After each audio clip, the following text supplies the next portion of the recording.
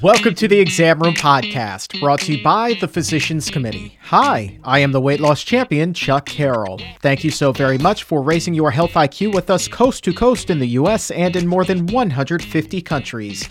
Hi to everyone listening in Fort Dix, New Jersey, Beverly Hills, California, and Guangzhou, China. Wherever you are, we appreciate you helping to make the world a healthier place.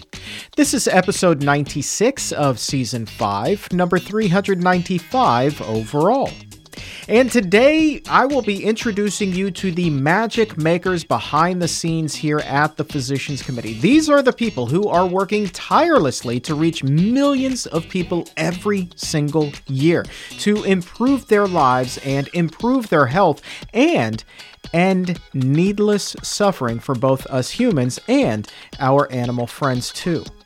These are truly the movers and shakers in the health movement, and your support today, you will learn how your support can go miles to helping them continue on their healthy mission, because today is the very first ever Exam Room Telethon.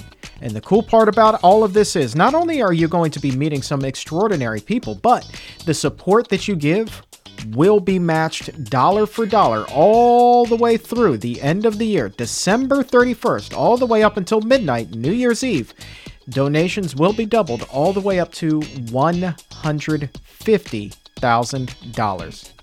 So we will be talking all about all of the exciting things we have been up to here at the Physicians Committee. And we're not just going coast to coast today in the U.S., we're going around the world with our message. So grab your passport, because we will in fact be headed to China.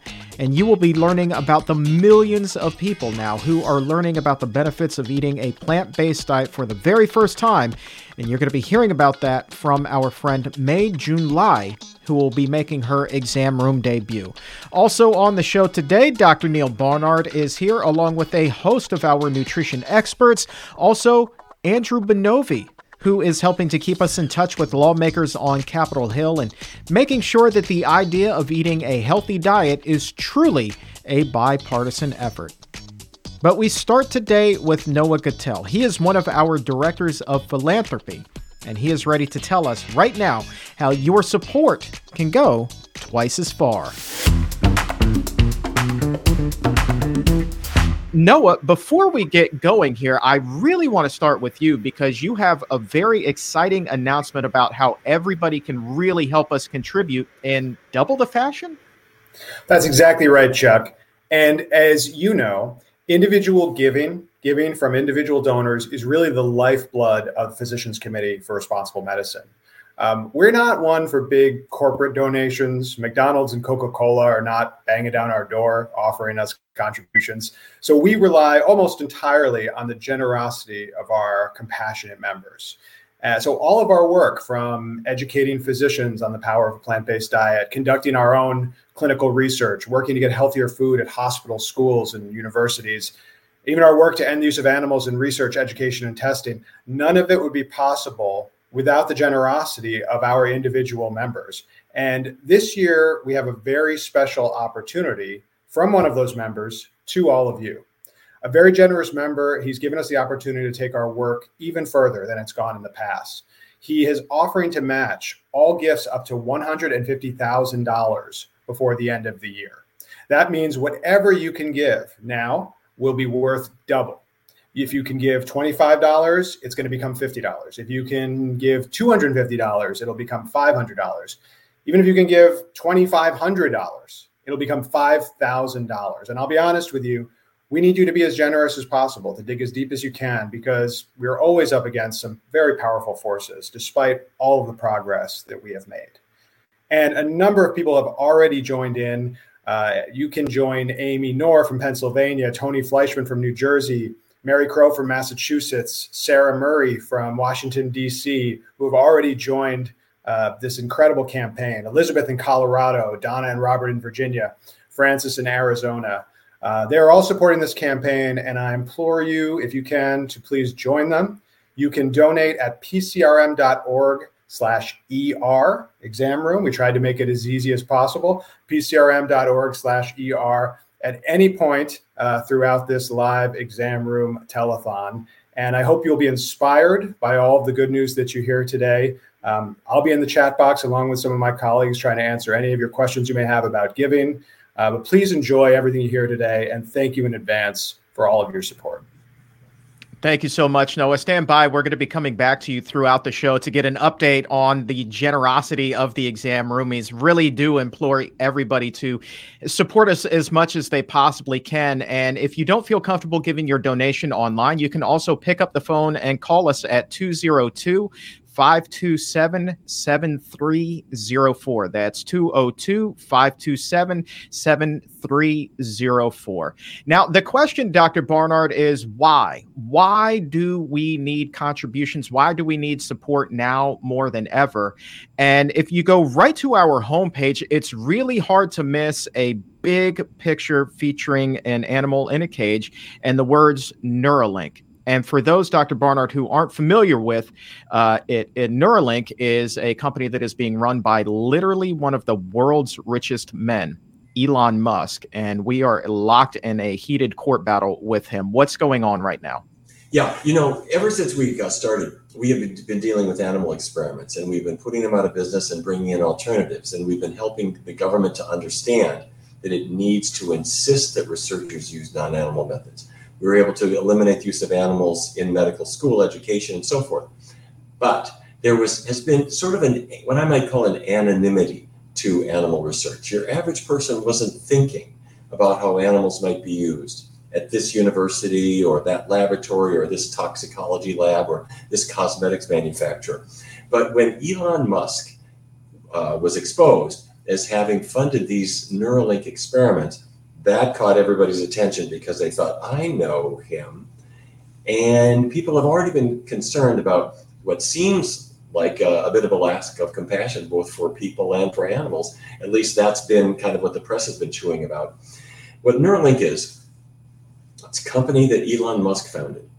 And his dream was, what if I could take somehow a brain implant and put it into your brain, and then your thoughts could control the computer. You wouldn't even have to pick up a mouse. You could control it with your mind.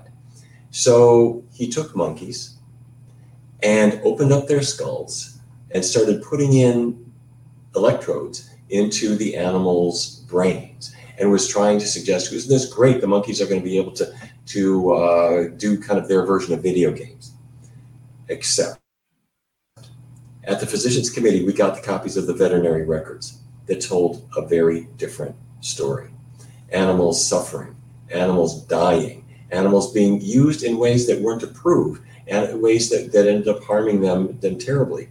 And it wasn't just a few dozen animals, it was well over 1,000 animals that have been used and still are.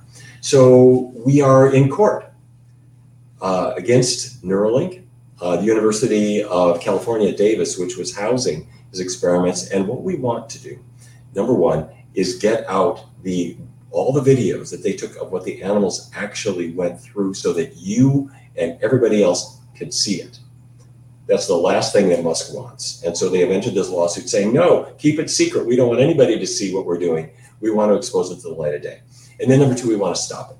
This has got to stop. Number three, once people realize what these animals go through, they have to realize what happens to animals at laboratories that are run by people who aren't so famous, who aren't so rich, so that they can see what's really going on there too. I'm confident, Chuck, that we're going to win this battle, but it is going to be having our sleeves rolled up and doing quite a lot of fighting in court, in the press, until that victory does come.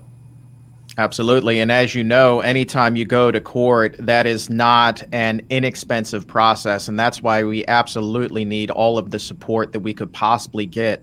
And we're going to talk a little bit more about this in just a little while here on the show. But I also wanted to talk to you here with just a couple of minutes. The fact that what we do also is very much nutrition focused. You know, it's plant-based for the planet, for the animals, and of course, our own health. And we have had a really banner year in terms of the success and moving the needle toward a healthier future for us all in 2022. When you think back of everything that we've accomplished in the last 12 months, what are some of the things that really get you jazzed up?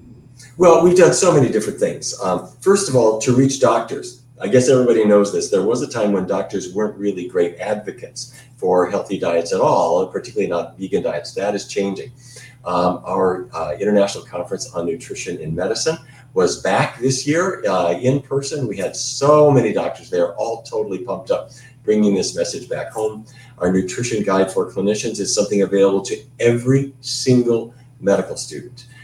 They use this to learn about how a diet could change things. Our continuing medical education offerings are more popular than ever. We had a couple of huge breakthroughs in our clinical research area. This is Dr. Hanna Kaliova and her team. We started the beginning of the year with a new study showing instead of using hormone replacement therapy, which has risks in dealing with menopausal symptoms, diet changes could be just as effective. We published 2 papers on that, and just as the calendar year is ticking to a close, we are doing the data analysis on a brand new study on type 1 diabetes. The point of this, Chuck, is that we're finding new and better applications for plant-based diets for people who may want to put them to work for their own health. And of course, the animals get the benefit too. When you're not eating animals because you want your diabetes to get better or to lose weight or get your cholesterol down, the animals don't care why they're not on your plate anymore. A couple of things just really quickly, though. We've had some huge initiatives cleaning up hospital food. And yes, there are now hospitals throwing out the bacon, making sure that vegan meals are available. Our Universal Meals program, which is going to come up a little bit more later in the program, I'm hoping, is bringing plant-based meals to colleges and universities all around the country. And finally, maybe I should mention our One Healthy World program, which you, Chuck, have done a brilliant job in bringing this message to England, Scotland, Ireland, South Africa, Australia, New Zealand, so many areas where this was kind of a new message and still is, but we're reaching people in English and French, in Spanish, in Mandarin, and a special program for the Indian subcontinent. So lots coming. Absolutely. Stay tuned. One Healthy World coming 2023 is going to be a really incredible experience. You're going to be hearing more about that in the very near future. And Dr. Barnard, to the successes you were talking about on the nutrition front, I want to share right now a comment that we already have from an exam roomie by the name of Annette, who is joining us live for the very first time. And Annette says that I went vegan a few months ago because of high cholesterol, and in just 1 month, my cholesterol went from 608 down to 417. That's in just 1 month. That is incredible success. And she says, thank you guys for being such an inspiration. You hear something like that. We've seen the studies, but it never gets old hearing about it firsthand from somebody who is going through that transition and experiencing the success. You've been at this a long time. These stories still have to be as powerful as ever to you. They are powerful and they're inspiring to other people. But I got to say, you know what I like the best is when somebody's got the improvements, they should go back to their doctor. And in addition to getting whatever care their doctor wants to give, let the doctor know how the diet then worked for you. Because I know you hear this all day long, that the doctors are inspired, not just by us hearing about it or describing it theoretically or in our research studies, but by when people actually put it to work. And they get their cholesterols improving, they get their blood sugars improving, maybe they get rid of diabetes altogether. And that's been, as time has gone on, it's been a huge force for really changing how medicine is practiced. All right, Dr. Barnard, stick around. We'll be chatting with you again in just a little while. Thanks for being here, my friend. Greatly appreciate it. You betcha. I'll see you in a bit. If you have not yet had the opportunity to donate and help us make 2023 the healthiest year ever here at the Physicians Committee, really make the world a healthier place, this is your opportunity to do it. Visit pcrm.org/ER. You see that URL right now on your screen, pcrm.org/ER.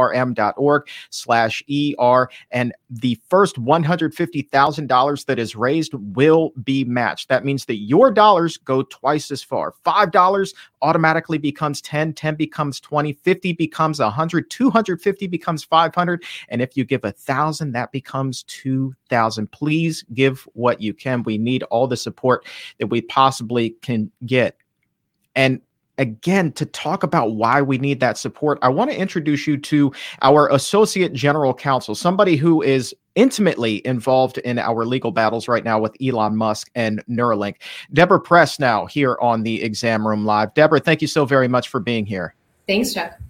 You heard Dr. Barnard and I just talking about what's happening with these experiments and the monkeys in the labs. Where do things stand right now with our lawsuit?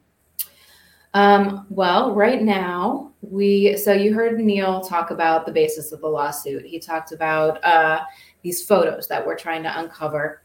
And so UC Davis is the public institution. Neuralink partnered with UC Davis to perform its primate experiments.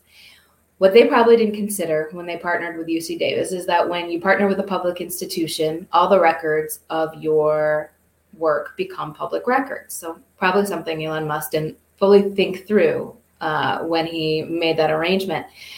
So we sought those records. We got about 600 from UC Davis a while ago.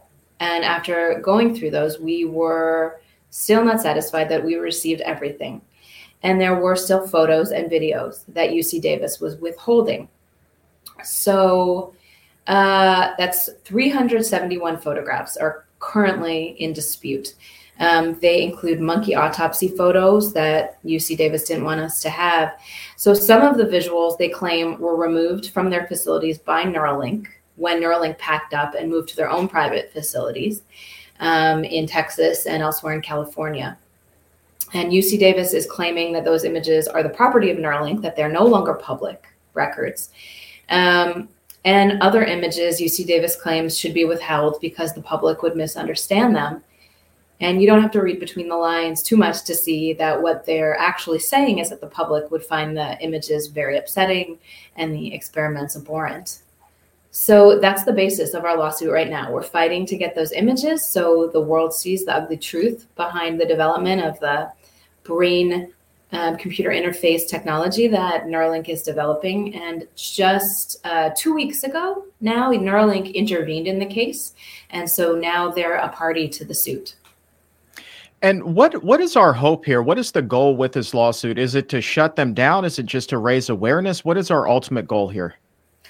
That's a great question. I think we want to expose these experiments. That's why we are fighting to get these images, these records. And so far, that's been one of the biggest areas of success in this campaign. We might not have all of those photos and videos so far, but we've raised a lot of awareness. There's so much interest in this technology in particular that it's sort of serving as a stand-in to raise awareness for so much other animal experimentation that doesn't have, this celebrity at the helm, this Elon Musk. There are all kinds of animals that are involved in much less dramatic experimentation in terms of the technology being developed. And there have been so many articles in the mainstream media about this that have started asking great questions about whether it's okay to use animals as a means to an end in research. And so that's been one amazing conversation that's come of us exposing these experiments and the callous and irresponsible way that they've been performed. Yes, ultimately, we would love to shut these experiments down. We will, we're up against the richest man in the world. But I think we're not going to look the other way just because someone is wealthy. And I think Musk's notoriety is actually working in our favor and garnering us a lot of attention. Yeah. Do you feel kind of like this is a David versus Goliath story here? Obviously, in that one, David triumphs. Like, are we just kind of waiting to be the underdog that comes out on top? I think so. Like I said, Musk is a sort of an infamous figure. The media loves to hate him. But at the same time, yeah, we really came out of nowhere to expose this. And I think, that Neuralink was not expecting anybody to call it out on its cruelty. I think they were expecting, as a giant private company, to sail through these experiments and garner as much public attention as Elon Musk likes to do online, and not be the subject of any criticism for the way that they're developing this technology. And I think I think it is a David and Goliath story. I think that we've been able to bring a lot of attention to this, just using the tools that we have at PCRM. And you talk about all of the attention. It's hard to miss a lot of the headlines. They really have been splashed everywhere. And in some of the articles that I was reading, there have been people who had been working at Neuralink, insiders who were kind of whistleblowing, talking about the dangerous accelerated pace at which they were being forced to conduct a lot of these experiments, which really then goes to put the monkeys and animals in any regard for any type of experiment. But in this particular case, the monkeys goes to put them at even greater risk, doesn't it?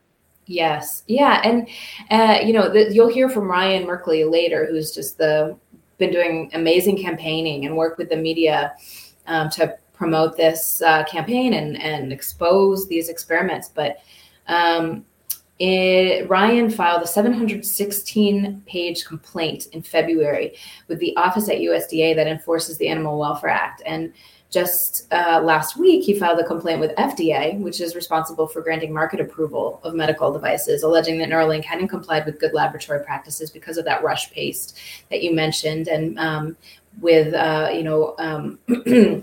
some interfering with data. And the FDA complaint was the subject of a terrific piece in the Washington Post just last week with this. I'm going to read you the headline right now. Monkey deaths at Musk brain implant firms stir calls for FDA bans. Botched surgeries of monkeys, pigs, and sheep render data from medical device tests unreliable, the Physicians Committee for Responsible Medicine wrote to federal regulators.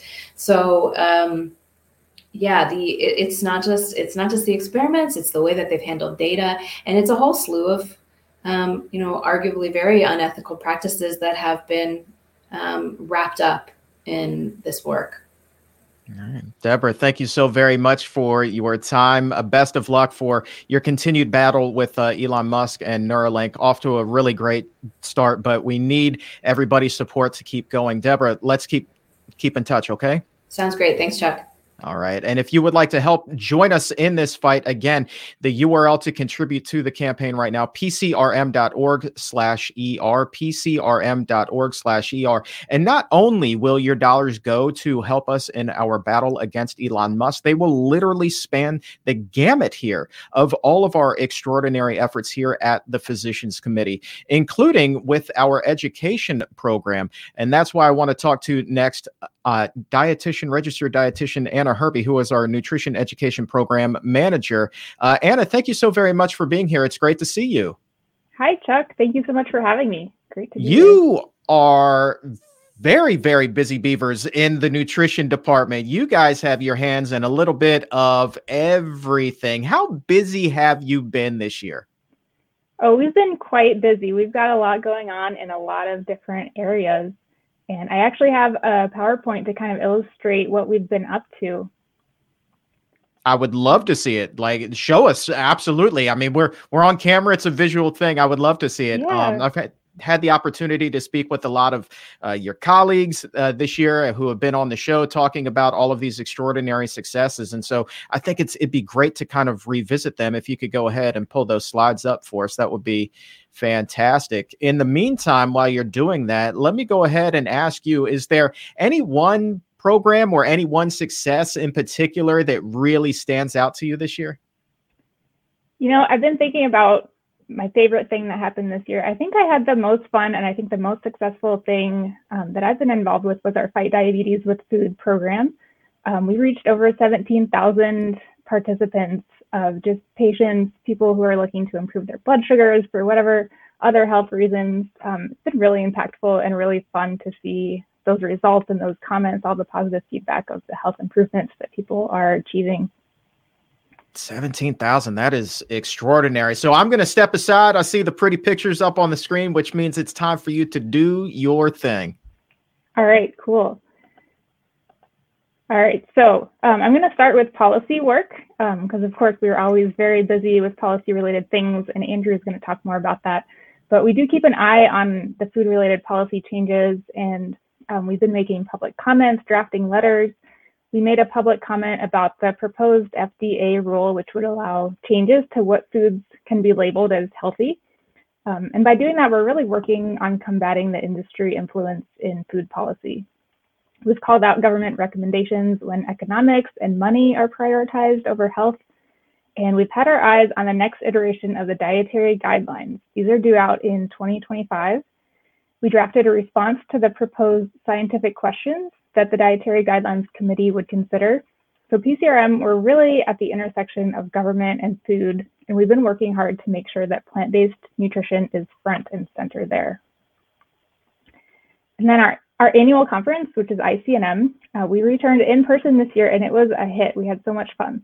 We were so happy to get together and learn from the greatest in nutrition and medicine, like Dr. Gemma Newman, Dr. Robin Chutkan, Dr. Williams, Dr. Ellen Desmond, and of course, Dr. Neal Barnard.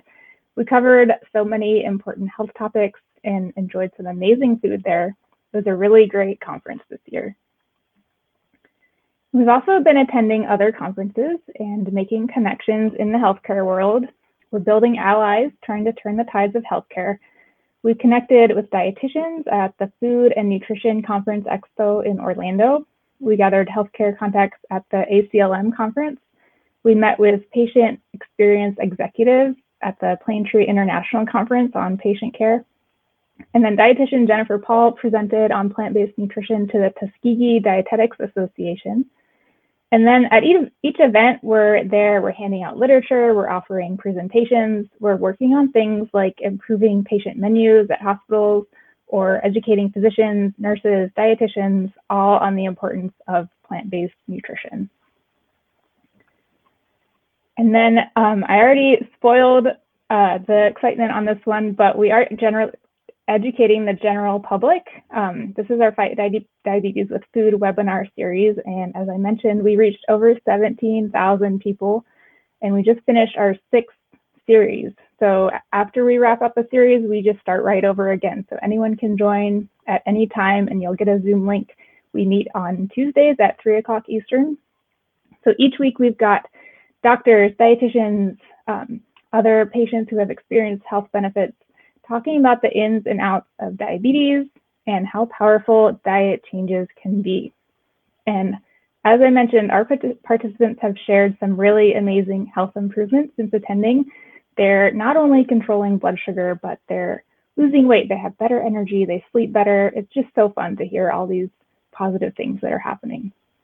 It's also a great place for support if you're just looking to keep on track with a healthy diet and talk to other people who are doing the same. And of course, we can't forget about our Universal Meals program. Our chef, Dustin Harder, has been hard at work in the kitchen and on the road, developing over 125 new recipes. And he's introduced these recipes in 12 different institutions now. His fall tour just wrapped up, and we're looking forward to expanding this reach in the new year. And we've got big plans for 2023. Here's what we're going to get up to. We're going to expand our reach as healthcare professionals, teaching plant-based nutrition to those who are in the best position to talk to patients about it. So we're excited for next year's International Conference on Nutrition and Medicine. And we also want to make sure that practitioners know all about the tools we offer, like the Nutrition Guide for Clinicians, nutritioncme.org, which is where we offer low cost and free continuing education, and our Kickstart meal planning app with tons of recipes. Our goal is to expand the reach of these resources so that more health professionals can use them. And we will continue to lay the groundwork for the 2025 dietary guidelines. We're going to build a coalition of support with other organizations, and we just want to make sure that the evidence-based recommendations are at the forefront of these guidelines. So as always, I just want to say we couldn't do any of these things without our members, without donations. You all are there to rally in front of hospitals and universities when we call on you, give presentations around the world, signing petitions, letters of support, and funding all these important projects. We're going to continue to increase and expand the scope of our work, and none of this would be possible without these generous donations. So thank you so much. And thank you, Anna. This is really absolutely fantastic. It helps to bring everything and put it into perspective. And I see all of the different things that we're working on. And it brings me back to one of my favorite topics on the show. And as somebody who works as a registered dietitian, you know this very well. We are in an epidemic of chronic disease. And while the majority of us just accept it as fate, what the facts bore out and what we are working tirelessly to show is that it does not have to be fate, right? We have the opportunity here to prevent and even reverse so many millions of these cases, right? Absolutely. Yeah. People might think that you have a disease, say it's diabetes, there's not much you can do about it. Maybe that's what your doctor tells you, which is really too bad, because the truth is there's so much that you can do, and so much of it is on your plate. It has to do with what you're eating. It can make such a difference in your health conditions. Yeah, and I want to do a follow-up here from Annette a little bit earlier. Annette was talking about how their cholesterol had already dropped by nearly 200 points. She posted an update. She said, my doctor was shocked and told me I didn't have to take Lipitor as long as I continue to eat this way. I never took Lipitor even though they were panicked about my cholesterol. Well, I mean, I can't speak to that, but I'm certainly glad that you don't need it any longer about that. How much power really comes when I hear something like that? It really does make me want to ask this question time and time and time again. It's like, how much power really is on our plates every time we sit down to eat? It's quite powerful, and it can go either way. If you're eating the wrong things, it can really set you in the wrong direction, maybe to have high cholesterol, but even just making those incremental changes can make such a big difference. Of course, the more you do, the more results you're going to see. So we encourage people, if you can, just go all in 100% plant-based, and that's how you're going to see just the most amazing results. We have a lot of success stories, and you've had them here on the podcast as well, but they sound too good to be true. But people are really experiencing these benefits through following a plant-based diet.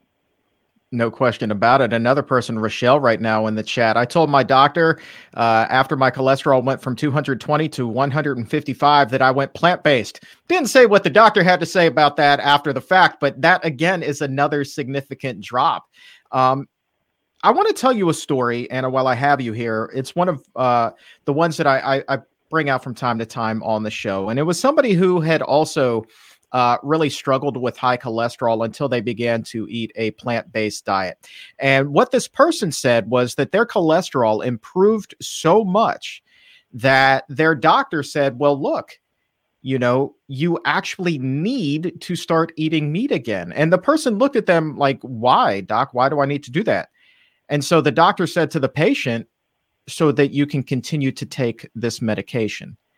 And so to me, that's kind of a little bit backwards thinking. And it goes to show that we still have a lot of work to do, not just in helping the patients, but also to educate doctors and dietitians as well, that the solution doesn't always have to come in the form of a pill. The solution can come from what's on your plate. So when you hear something like that, what is your initial reaction? I've honestly never heard anything like that from a doctor. That's really crazy. But what comes to mind is our yearly conference, the International Conference on Nutrition and Medicine. We had a presentation by Dr. Jim Loomis, who talked all about deprescribing, so how to reduce these medications in patients when they are changing their diet, and their diet is basically their medicine. Doctors need to know not only how a plant-based diet, how all the fiber can help to lower cholesterol, but also how to manage medications, how to reduce those levels, so that they don't become too powerful. And that's a big issue that happens when people change their diets dramatically, is those meds are too powerful. No question about it. And if you're watching this right now, why don't you go ahead and post about some of the conversations you've had with your own doctor as you've changed your diet and seen your health begin to evolve? What were those conversations like? I think that for a lot of people who are just getting going, they don't even know how to have these conversations with their doctor. And if their doctor themselves is not familiar, it really does help to come in there with a little bit of guidance that you can give to the doc. So go ahead and post about your own experiences. Let's share that and can get a kind of sense of community going there. Anna, really quickly before I let you go, I also want to go back and talk a little bit about our Let's Beat Breast Cancer campaign. Dr. Christy Funk has been an extraordinary leader with us on that every single year. This year, no exception. And every year, specific to breast cancer, she blows my mind with some incredible research and some statistics. And it goes back again to what it was we were just talking about in terms of fate and destiny and how we really kind of need to rethink that. There's so much of an emphasis put on breast cancer in terms of that genetic component, but just like the other diseases we were talking about, cholesterol, diabetes, things like that, we really also have a lot of power to determine how great of a risk we are actually at in terms of breast cancer. And I think that getting that message out there goes to really the heart of the effectiveness of our Let's Beat Breast Cancer campaign. Yeah, there really is a lot you can do to reduce that risk. And the Let's Beat Breast Cancer campaign is doing a great job of getting the word out there, having people sign up for the whole month of October to do that challenge, the 4-pronged approach. We want to eat plant-based, limit alcohol, get active. All of those things can make such a huge difference. And I think that campaign is just really exciting, and having Dr. Christy Funk sharing the word the way that she does with all of her mind-blowing statistics and her enthusiasm, I think it's just really great. And we're reaching a lot of people through that campaign. Yeah. And were you at the White House when we had all of those drummers out there? We were literally like taking Let's Beat Breast Cancer and doing it so literally, banging the drums, beating the drums in front of the White House to raise awareness. That was a wild day. It looked so fun. I really wish I could have been there, but I did not make it. But I was definitely there in spirit, and I watched the videos. It was just so fun to see the marching bands kind of playing off each other and everyone dressed in pink supporting breast cancer awareness out in front of the White House. And those drummers were good too, man. You were feeling the beat that day. Oh, Anna, thank you so much for your time. Congratulations on all of the success that you all have had in the nutrition department for 2022. I can't wait to see what a healthy new year you guys can help bring to us all. Thank you, Chuck. Thank you so much for having me. And of course, Anna and the nutrition department, they continue to need your support as well. So let's do everything we can to help build some more incredible success stories, just like Annette's, who has already seen that incredible drop with their cholesterol. Same thing for Rochelle and everybody who's been on the exam room over the past year, sharing their incredible stories of weight loss, reversing heart disease and cancer and diabetes. Just so many incredible success stories. We need your help to continue to make their world a healthier place. And the easiest way you can do that right now is by visiting pcrm.org/ER. That's pcrm.org/ER. And please give what you can. Every dollar will be matched up to the first $150,000. I want to say a big thank you to Larry, who's watching in Oregon right now, has donated $1,000. Larry, thank you so much. Your $1,000, now $2,000. Thank you, my friend. Sally in North Carolina, generous, gave $100. That $100, now $200. Ann in Texas has also generously given, as has Lorraine in Nevada. Thank you both so very much for your support. And now we need yours as well. Please give what you can. pcrm.org/ER. Next up here on the show is a friend of mine. I absolutely love this guy. His passion, his enthusiasm is absolutely contagious. I can think of no more positive individual at the Physicians Committee than Dr. Zeeshan Ali. Zeeshan, my friend, it is so good to see you, my friend. Thanks for being here. Thank you, Chuck. Thank you. What a warm welcome you have given me. That's such a pleasure to be here in the show. Oh, look at the smile, man. How can I not say you're positive? Look at that smile. That is $1 million smile, my friend. Thank you, Chuck. Thank you so much. You have had a very, very, very busy year. Anna and I were just talking about the need to educate others, physicians, really kind of coach up the doctors. Talk to us about some of the work that you've been up to this year to really help get our message out there that there is a healthier way, and that way begins on the plate. Oh, yeah, Chuck. Our goal, one of our goals in the nutrition department is to educate medical students, is to prepare the next generation of physicians is to change the future of patient care. And the best place to start this is through educating medical students.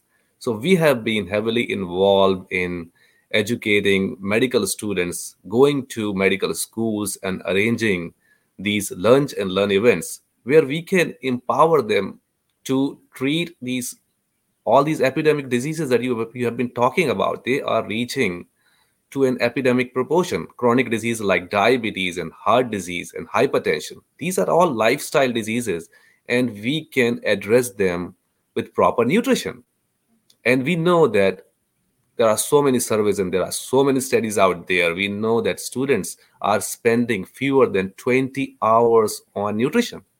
So their training is not enough. And we at the Physicians Committee are making that effort so that if students are not being trained enough, we can provide all the latest research on plant-based nutrition for chronic disease prevention to them by going to their schools, organizing these lunch and learn events, sending PCRM experts and physician members, and also catering plant-based food for them so that they can also taste it, enjoy it, and then we expect them that they would also be recommending it to their patients.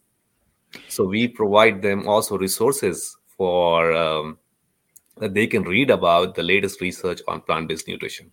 And I have a whole PowerPoint with me, Chuck. Let me know when you. Oh yeah, by all means, fire it up, my friend. The stage is yours. The stage is great. absolutely yours. Thank you. I love these. Absolutely.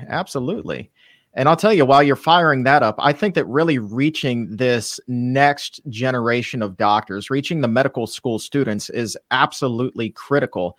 And it makes me think of a conversation I had with my own doctor at one point after I had lost a significant amount of weight. And this doctor said, well, Chuck, I think that you really are at the healthy weight, the weight where you should be, your goal weight, if that's what you want to call it. And he said to me, you need to eat a hamburger. He basically prescribed a hamburger for me. And that was even before I was plant-based, Zishan. But I knew in my heart of heart and in my gut that was really the wrong path to take. I never ate that hamburger, but it does make me think, how many other patients has he prescribed this hamburger to who did, in fact, go ahead and eat that? And then did it really open up Pandora's box for unhealthy eating for them once again? I always wonder about that, but it really goes to underscore what you were talking about, is educating that next generation of doctors. So those types of conversations that I had with my doctor never happen again. That's so true, Chuck, that we want that conversation to happen between the doctor and the patient. And that can only happen if our doctors are trained and to talk about nutrition. And that's what we are doing. And as I told you, that one of our goals is to improve nutrition education in medical schools and prepare the next generation of physicians.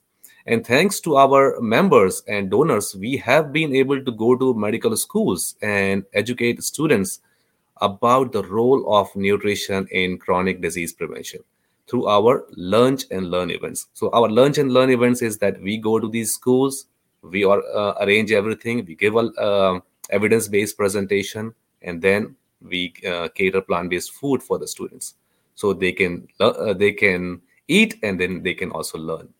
And in 2022, Chuck, as you said, that this was a very busy year for us. We organized so many lunch and learns, and we partnered with 26 medical schools in the US and reached 1,750 medical students just with our lunch and learn events. And our partnership with medical schools is growing. And here are some schools that we partnered in 2022. And we educated students at Mayo Clinic, Alex School of Medicine in Rochester, Rush College of Medicine in Chicago, State University of New York, Stony Brook University, then Lewis Carr School of Medicine, Temple University in Philly. And we also gave lunch and learn presentations at the University of the Incarnate Word School of Osteopathic Medicine, SUNY Downstate, Zucker School of Medicine at Hofstra Northwell, Eastern Virginia Medical School, Robert Wood Johnson Medical School, and many more. And there are many more partners. I just gave you a glimpse of what we have been working this year. And our Lunch and Learn events are very well attended. Most of the time, they are packed. And here is a picture of Dr. Barnard giving a lecture to medical students in Eastern Virginia Medical School. In this year alone, we partnered with 13 PCRM physician members who are experts in the field, who can talk about plant-based nutrition, who can share their expertise and their experience and what they have learned over the years in their practice. We delivered evidence-based presentations on preventive medicine.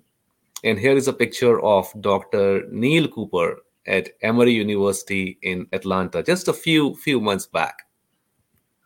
And we didn't stop here. We expanded our outreach in India, Brazil, and Mexico. And I'm privileged to lead that effort. And with your help, members and donors, with your help, we reached 3 medical schools in India, 1 in Brazil, and 1 in Mexico, along with all these 26 medical schools in the US. And we successfully organized both in-person and virtual lectures. And here you can see in this slide is a picture of me giving a virtual talk at D.Y. Patil Medical School in Mumbai. And along with the lectures, we provide reading materials and cater plant-based food. And this is a picture again from Eastern Virginia Medical School, where the student is providing food to the attendees. And we also provide students 1 year free membership to PCRM so that their learning continues and they can hear all about the breaking medical news from PCRM and any latest research our clinical research team is doing. They should be hearing from us through this membership. We attended 2 medical student conferences. That's number 1 is American Medical Student Association meeting and Student National Medical Association meeting. You can see both on the slide here, where we reached hundreds of students with our life-saving work. At American Medical Student Association meeting, we sponsored plant-based lunch for all the 800 attendees who came, who attended the conference, so that they can also see, because these are all healthcare professionals. And we want to encourage students to learn about the role of nutrition in disease prevention and provide them opportunities to attend conferences where they can learn more. But as you all know, attending a conference can be expensive. So we gave 4 future leader scholarships to medical students and invited them to attend our international conference for nutrition and medicine. And here in this picture, you can see students holding their certificates with Dr. Barnard at our annual conference. Our goal for 2023 is to continue our work, is to expand our message and reach 40 new medical schools in the US and 20 new medical schools internationally with our educational events. And we can only achieve our goals with your help and donations. So your donations to our programs are really key to our success, because through donations, we can arrange honorariums for physician experts. We can make travel arrangements so our experts can fly to medical schools across the US and India. This also helps us provide plant-based food to the attendees. And because of the help from members, we can attend these annual conferences where we can share our work with the next generation of physicians. So please contribute today to help excel our work. Thank you so much. Thank you so much, Zishan. You got a lot of people fired up there. Ashley in the chat, as you were talking about all of these packed lectures, she writes, it's so inspiring to see how the medical students love hearing about using plant-based nutrition to treat patients. The Physicians Committee's med school lectures are packed with the smiley face emoji there. That is phenomenal. Congratulations on all of the success this year, my friend. And I can't wait to see what 2023 holds. That's true. Thank you, Chuck. Thank you again. Thanks to our members who have been supporting us.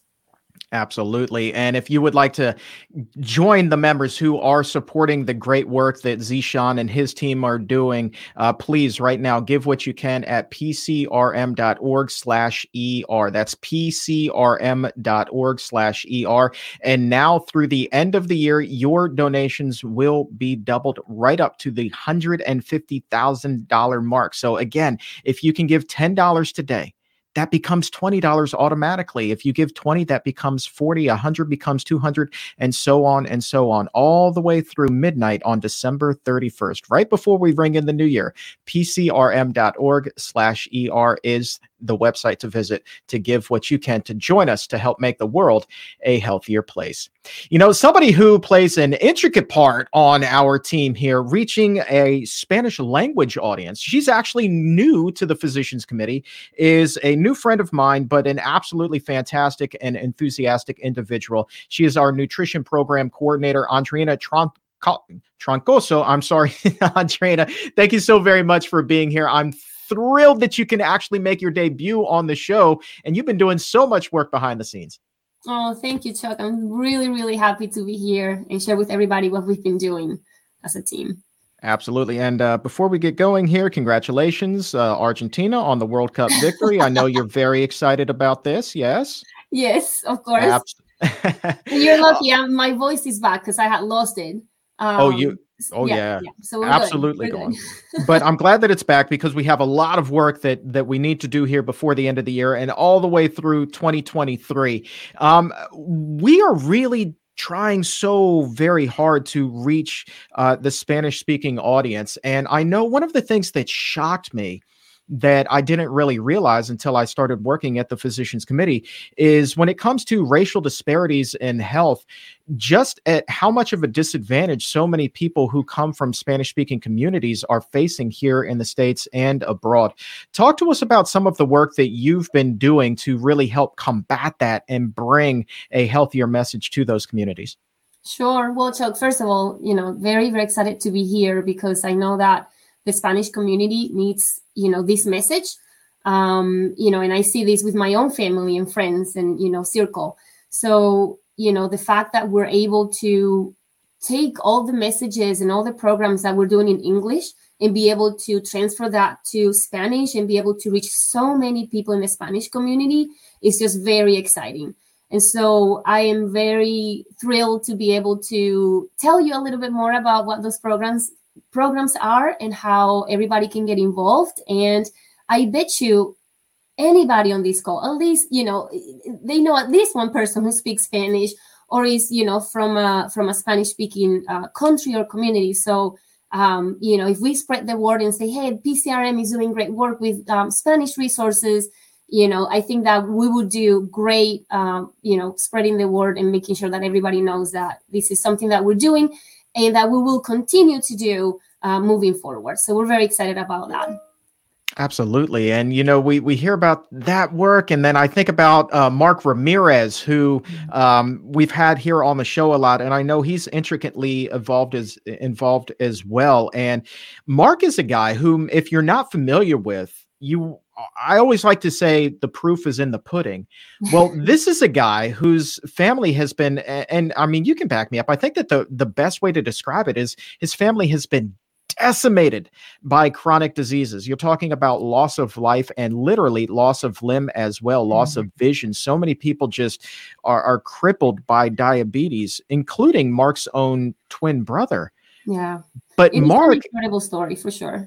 Absolutely. Right. But then here's Mark, who switches over to a plant-based diet and is able to reverse his own diabetes and be that inspiration for his family and so many millions of others. When you hear a story like that somebody's able to do that, how far do you think that message carries with somebody who thinks that their health fate is sealed and they are doomed no matter what? Oh, Chuck, I mean, that's such a great question because, again, like we keep hearing over and over again from so many people is that they think that that's their fate, right? That it's in their family and therefore they're going to have it. But like Mark has taught us and you hear about him in one of our Spanish speaking programs is that, that's not your fate, right? That your genes are not necessarily what will dictate how you end up, right, in your life.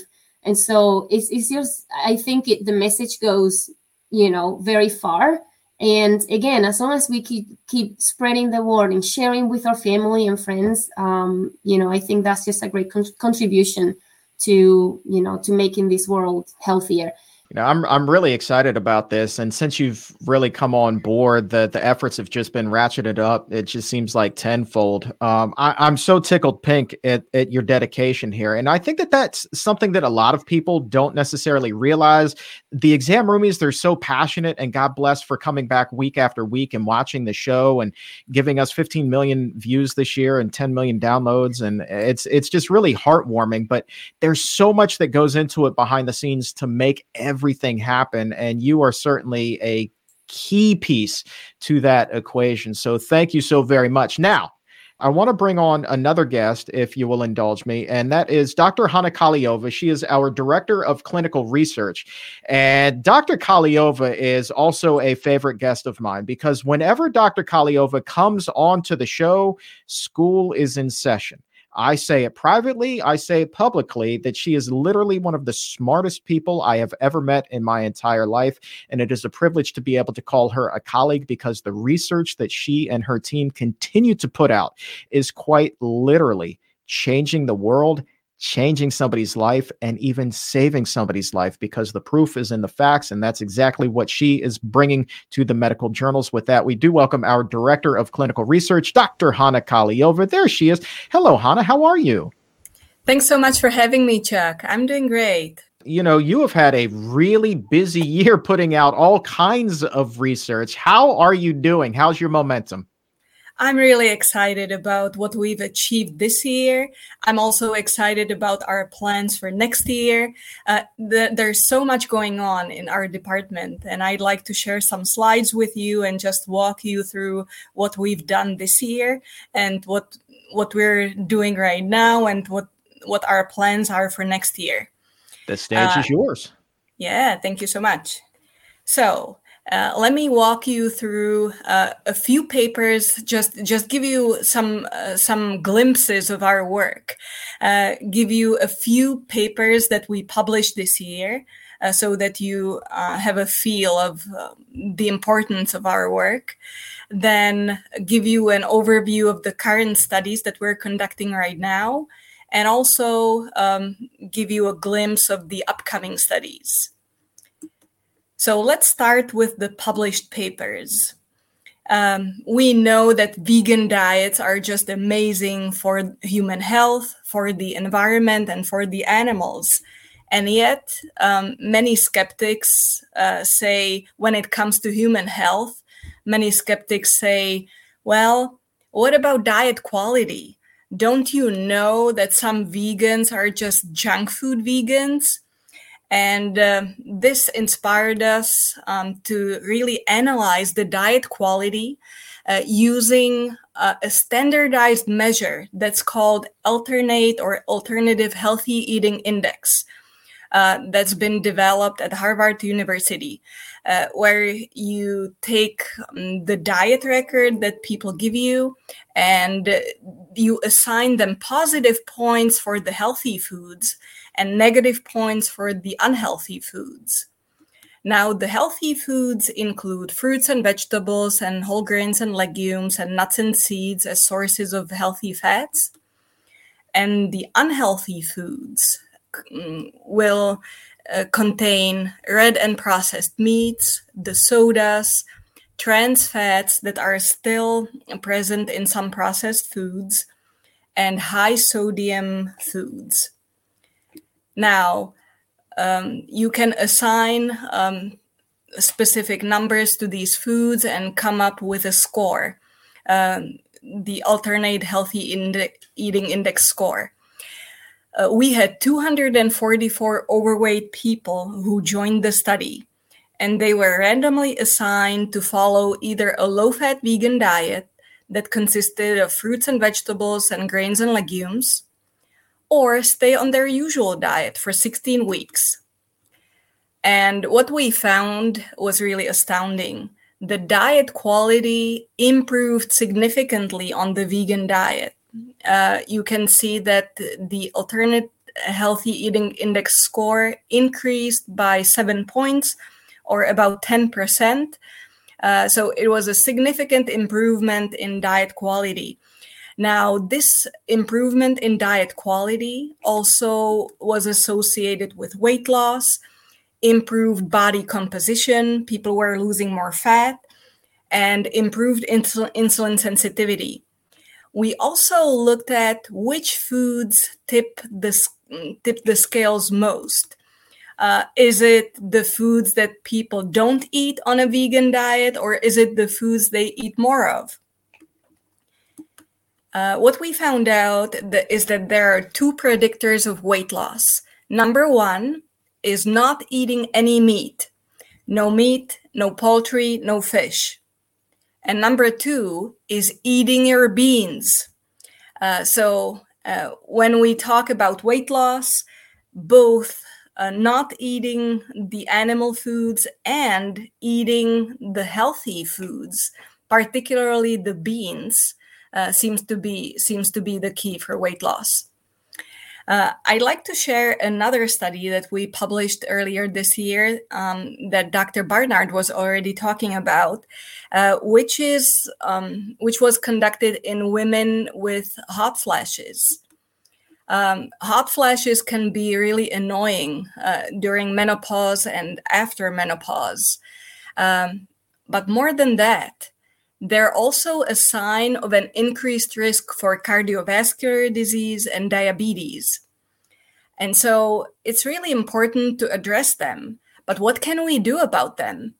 So step number 1 is that we asked our study participants to track their hot flashes using a mobile app. So this is how it looked like. They were recording all the hot flashes when they started and when they stopped. They were also rating their severity, mild or moderate or severe. The women in the study were randomized into the control group that stayed on their usual diet, or to follow a low-fat vegan diet that also contained half a cup of cooked soybeans every day. Now, we had 84 women who participated in the study, and the results were pretty astounding. There was an 88 decrease in moderate to severe hot flashes.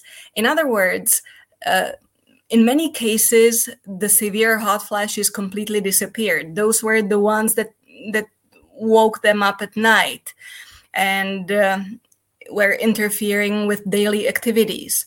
So this is a really incredible improvement. And this is really good news for all the women out there, because diet plays a major role in the quality of life. But as we mentioned, the diminished hot flashes are also a marker of improved cardiovascular and cardiometabolic health.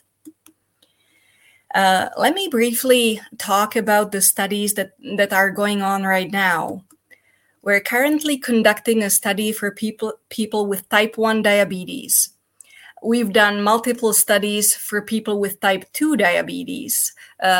Type 2 diabetes is responsible for more than 90% cases of diabetes, and is mostly present in overweight people who are older. In contrast, type 1 diabetes may start in childhood. It's an autoimmune condition where the body doesn't produce enough insulin, and these people need to use insulin for the rest of their life. The question is, could a vegan diet really help in type 1 diabetes? To answer that question, we randomized our study participants to follow either a portion-controlled carbohydrate-counting diet, or to follow a low-fat vegan diet that consists of fruits and grains and vegetables and legumes. Now, the portion-controlled diet limits the sugar intake and the sugar concentrations in the bloodstream, because you just consume less carbohydrate. On the other hand, The low-fat vegan diet is just loaded with carbohydrate. You eat so many carbohydrates, and yet your body is becoming more insulin sensitive because the insulin action is improved, and glucose can enter the cells, and that's how the blood sugar will drop. We're using continual glucose monitoring system for these participants called Dexcom G6. It's a sensor that everyone can insert themselves on your belly or on your arm. Maybe you've seen some people in a gym or in the street. People just walk with these devices. You can try it out as a healthy person also. It's easy and it's fun to look at your blood sugar. And so all the participants are just wearing the sensors, and we can monitor their blood sugar. The study, we just finished another cohort of the study, and we're looking at the data, and I'm really looking forward to reporting more next time. Another study that we're recruiting for right now is a study for women with endometriosis. Endometriosis is a painful condition which oftentimes requires repeated surgeries, and there's no causal treatment. So could a diet really help reduce pain in these women? This is a topic of our current study, and that's going on right now. Now, what's the outlook for the upcoming studies? Number one is that we'd like to collaborate with Blue Cross Blue Shield and look at the healthcare spending. We know that vegan diets are amazing for human health, and yet we are oftentimes frustrated with the lack of implementation in clinical practice. And this could be a groundbreaking study showing that a vegan diet can also reduce the healthcare costs and thereby promote such programs through insurance companies. Another study that we plan to conduct is in collaboration with Yale University. We conducted one study in collaboration with Drs. Schulman and Peterson at Yale University, and we were sending the study participants to get their magnetic resonance spectroscopy of the liver and muscle to measure the fat content in the liver and muscle. And those were overweight participants with no diabetes, and we'd like to conduct such a study with people with type 2 diabetes. We are grateful for your support. You may be wondering, how can you support these programs? There is a lot that goes into these studies. Whenever we want to conduct a study, we need to recruit study participants. We need to advertise. We put out the ads to local newspapers or radio, and we collaborate with physicians, and we try to get as many people as possible to get interested and participate in the studies.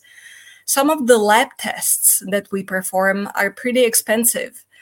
For the endometriosis study, we analyze the inflammatory markers such as the CRP, or which is a marker of inflammation, but also more sophisticated markers such as TNF-alpha or interleukin 1 and 6, and others. For the collaboration with Yale University, the magnetic resonance spectroscopy of the liver and muscle are also expensive tests. So I'd like to express our gratitude for all your ongoing support. I hope that you will have happy holidays with your family and with your loved ones. Dr. Kaliova, thank you so much for everything that you have done this year. Can't wait to touch base with you again in 2023. And happy holidays. Keep up the fantastic work. You truly are changing the world. Thank you so much, Chuck. And as Dr. Kaliova was saying, all of the research that we have been doing, it definitely does take a hefty price tag. It comes with a hefty price tag. So I would love to check back in with Noah Gattel right now, our Director of Philanthropy for the Eastern region. Noah, how are we doing with donations? It's been really exciting, Chuck, to see everybody stepping up, making donations, seeing their gifts doubled by this incredible match that we have. Just as a reminder, in case you're joining us late, a very generous supporter of our work has offered to match all gifts of up to $150,000. And these gifts will support every area of our work. You can donate at pcrm.org/ER. And your gifts will literally fund everything that you've heard about so far today. The hot flashes study, the type 1 diabetes and endometriosis studies, our effort to stop Elon Musk from committing these unscientific atrocities against monkeys you heard Dr. Barnard talk about. None of it happens without your support. And I'm thinking particularly about our work to train physicians and medical students on the power of a plant-based diet. You know, your donation to PCRM is an investment in getting better doctors for you, your children, your grandchildren, and everyone else. Doctors who won't tell you to eat a hamburger or work to get your cholesterol up so they can justify keeping you on Lipitor.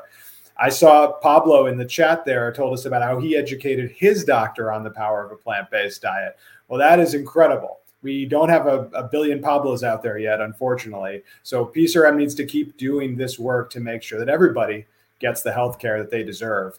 And I want to thank Jane Matlin, Janet and Paul Mocker, Pauline Doucette, Jennifer Randall, Stephen and Judy Gerucha, who have all supported our matching gift campaign. And I encourage you to do so as well. Please consider joining this movement, doubling your impact by supporting the $150,000 matching gift campaign at pcrm.org/ER. Back to you, Chuck. Excited to have my next guest here with us on the Exam Room Live. She's the Vice President of Communication. She's here to tell us all about how it is that we're getting our healthy message out into the world. And I can't begin to tell you how many millions of people we have reached this year, but she can. With that, we do welcome the Vice President of Communications, Dania DePod, to the Exam Room Live. So glad that you're here. Thanks for making the time. Hey, thanks, Chuck. I'm so excited to be here. Thank you. And thanks, everyone, for listening and watching and being on social media as we talk about social media and how many people we reach and watch and absorb our information. So a quick, some fun stats from this past year. Our YouTube page just is incredible. Thank you for watching. Thank you for sharing. We have reached 15 million views on YouTube for our YouTube videos. And we've gained over 150,000 followers this year. On Facebook, we're regularly reaching 70 million people on that account. On our Instagram pages for Dr. Neal Barnard and the Physicians Committee, we're reaching 5 million and each have over 300,000 followers absorbing our information every day, day in and day out. Make sure you're following us on all those accounts and watching those stories because we've got a lot of fun stuff there and a lot more planned for the new year. On Twitter, we're reaching 100 million people total this past year. We've also added some new social media pages. We have a new French Instagram account where in just the past 2 months, we've reached 70,000 individual accounts for those French language pages. Our Spanish pages continue to do just so well. We're reaching almost 4 million people this year. For our China pages on Weibo and WeChat, a post on average could reach about 2 million people. So just huge reach for our important life-saving information, helping people, saving animal lives. Your donations continue to help us reach people in all different audiences all across the world, and it is so exciting. And some of our most popular content that you all probably know about because it's what you love and what you like and what you share are these short informational videos like this one that we'll share. You've been changing your diet. You've gone to a totally plant-based vegan diet. Good for you. That's fantastic. But you know what? Your friends are asking you the same question, aren't they? They're asking, where do you get your protein? Or if you're new to this, you might be asking that yourself. Where am I going to get protein on a plant-based diet? Or maybe you've been Googling and you Googled plant-based protein sources, and that's what landed you here? Well, we've got some answers for you. The truth is, if you've just started a completely healthy plant-based diet, you might be at risk of developing a condition that I call protein anxiety. What that actually means is you're not protein deficient, but you're worried. You're worried about getting enough protein. You might not be sure what protein is, but you're afraid you're not going to get it. Well, let me put your mind at ease. Protein is widely available. It's in beans, it's in vegetables, it's in grains, and protein deficiency is really virtually unheard of if you're getting any normal combination of those healthy plant-based foods. All right, a few numbers. How much protein do you need? The government would say about 0.4 grams per pound of your body weight, or if you're going metric, 0.8 grams per kilogram. What that means is an average woman needs about 46 grams a day. A man, call it 56. But if you actually look at the numbers, most people get about twice that amount, and even those numbers are a little bit generous. Now, you might be thinking, well, a little protein's good, a lot has got to be better. No, I'm sorry to say it's not true. If you're really indulging in animal protein, what's coming along with it? Fat, cholesterol, the occasional salmonella? No, you don't need that extra protein. Your body can't use it, and neither can you. Okay, so where am I going to get protein from plants? Okay, more numbers. Let's say you're eating a typical 2,000 calorie diet, which is about normal for a typical person. Well, if all I ate was broccoli for a whole day, 2,000 calories would give me 146 grams of pure protein. If I ate 2,000 calories a day of nothing but lentils, not that you'd ever do this, but you'd get 157 grams of pure protein. So hopefully you're not having just broccoli or just lentils.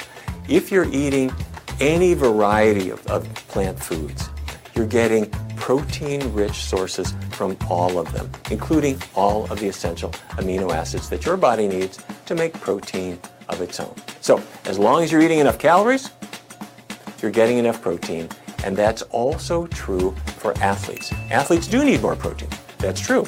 But what do they do to get more protein? They eat more food, and protein comes along with it. They're breathing more, they're getting more oxygen as they're running, they're eating more, they're getting more protein too. Now wait a minute, you might have heard somebody talk about essential amino acids, which I mentioned just briefly. Well, essential amino acids are building blocks that your body uses to make protein, but they are found in plants. Plants have all the essential amino acids that you need. And when you combine foods like rice and beans, you get all the best of all these different plant sources. So, protein anxiety, let it go. On a healthy plant-based diet, you're getting not just away from the bad things like fat and cholesterol, but you're getting into healthy foods, vitamins, minerals, and yes, plenty of protein to meet your needs. Have at it. Hey, I love those short videos. It's just a few minutes long, and it has so much information packed in there. So we have tons of those for you to, go share, absorb, listen to, and tell your friends about. We've also been sharing on Twitter and all of our accounts about the story of a monkey that was used for cruel Neuralink experiments. This is the Elon Musk company that you're hearing about. These just such cruel brain experiments. And those have been helping to reach so many people, helping them understand the type of work we do and why it's so important. So when you watch us, when you share our content, when you talk about us with your friends and family, and you support us in any way, it helps us further our message, our mission, and help more people. Thank you so much. Thank you for your donations to help us reach millions. Literally million. I'm blown away by the reach that we have right now with our audience in China. Up to 2 million people every single time we post. That is huge messaging. Yeah, it's incredible. There's so many people out there to reach, and we can only do more and more and more with your help. Absolutely. Absolutely. So right now, please visit pcrm.org/ER to give what you can. We're going to be talking more about Elon Musk and Neuralink in just a minute. But first, let's go ahead and talk a little bit more about how your dollars can continue to help the work that we're doing here at the Physicians Committee. Yes, thank you. Really, the work that we're doing to get all of our messaging out there, our healthy message, it can't be overstated. And there are so many talented people working behind the scenes to make that happen every single day that need your support to continue to get this out there as we head into 2023. I want to say a special thank you to Jeffrey in California, an exam roomie who has just pledged $300 to help us continue to get our message out there as we head into the new year. And that $300 automatically gets doubled, becomes $600. Also want to say hi to Andrea, who is watching us right now in Italy, a global reach. Andrea has given us $50, which automatically becomes $100. Thank you so very much for watching us in Italy. I greatly appreciate that. There's Zahid in New York and Elizabeth in North Carolina, each of whom have given $25. And both of them, that $25, again, becomes $50 because your donations are being doubled through the end of the year to help us continue our life-saving mission as we head into 2023 and beyond. So if you can give what you can right now, please go ahead and do that by visiting pcrm.org/ER. That is pcrm.org/ER.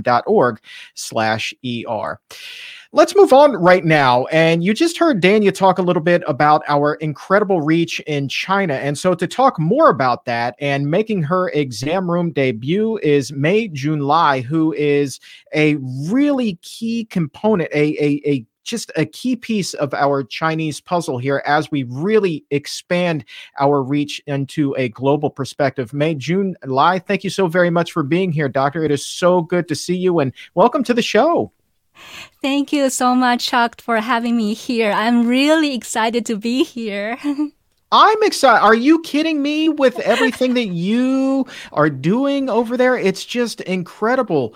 I know that there is such a growing appetite for healthy, nutritious information in China. The 2 million reach that we heard about from a single post, that's really just the tip of the iceberg. Can you talk to the exam roomies about everything that we've been working on over there? Sure. Let me share with you our exciting outreach activities in China. So first, let's talk about the International Conference on Nutrition and Lifestyle Medicine, ICNLM. So since the pandemic, we have held 3 online conferences on important health issues like diabetes, heart disease, and cancer. And each of our previous conferences reached about 150,000 people on average. But this year, our conference focused on anti-aging, and we had world-famous experts like Dr. Colin Campbell, Dr. Hans Steele, and of course, Dr. Neal Barnard. Together with 21 Chinese health experts, they delivered excellent speech on how a vegan diet can help. The good foundation we built in previous conferences led to the Chinese government endorsing this conference. Hence, we reached out to even more people this year. This anti-aging conference had more than 610,000 views. That is more than 500,000 views for one conference. So even though it was an online conference, but our collaborators in China organized free offline premiere events as well. Groups of people watched together our ICNLM live streaming. So in our statistics, one view of live streaming could mean 40 people were watching together. Our collaborators said it worked really well, and they plan to organize more offline premiere events for our conference next year. Our international conference is great because it's professional, it's educational, and it saves lives. And we feel so appreciative that the conference is available to everyone free of charge. And this is the way to reach Chinese people as far, as wide, and as many as possible. And we know China really needs this. We certainly cannot do this without many of you here. Because of your generous support, more than 1 million Chinese have benefited from these conferences directly. Now, let's talk about another effort, 21-Day Vegan Kickstart. People in China can easily join the Vegan Kickstart through WeChat, which is similar to WhatsApp with additional functions. This year, we have nearly 30,000 participants. They've received recipes, daily knowledge, and support from our Kickstart community on WeChat. During this strict COVID lockdown, some people found comfort by joining our 21-Day Vegan Kickstart.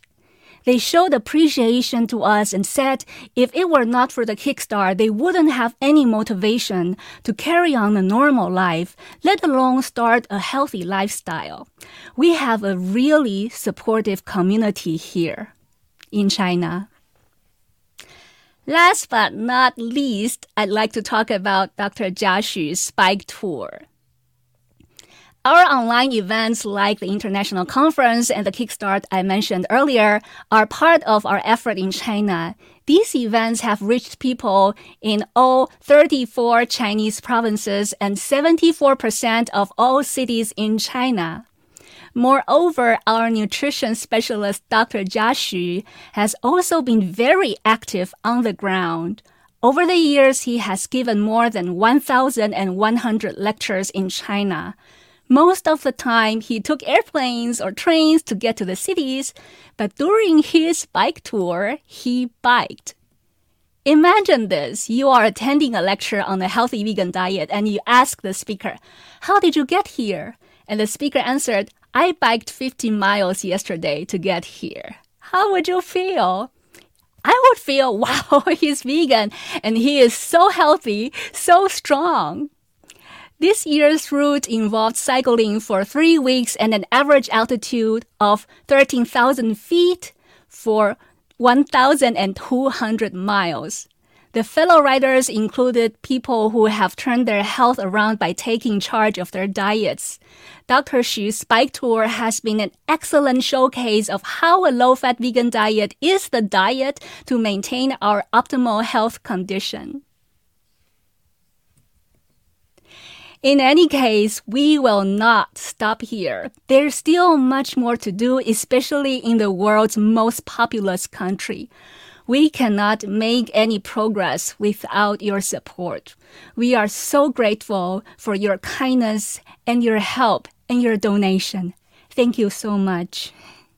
You are amazing. Thank you so much for being here. I loved your presentation. You guys are doing such extraordinary things. Thank you so very much for being here today.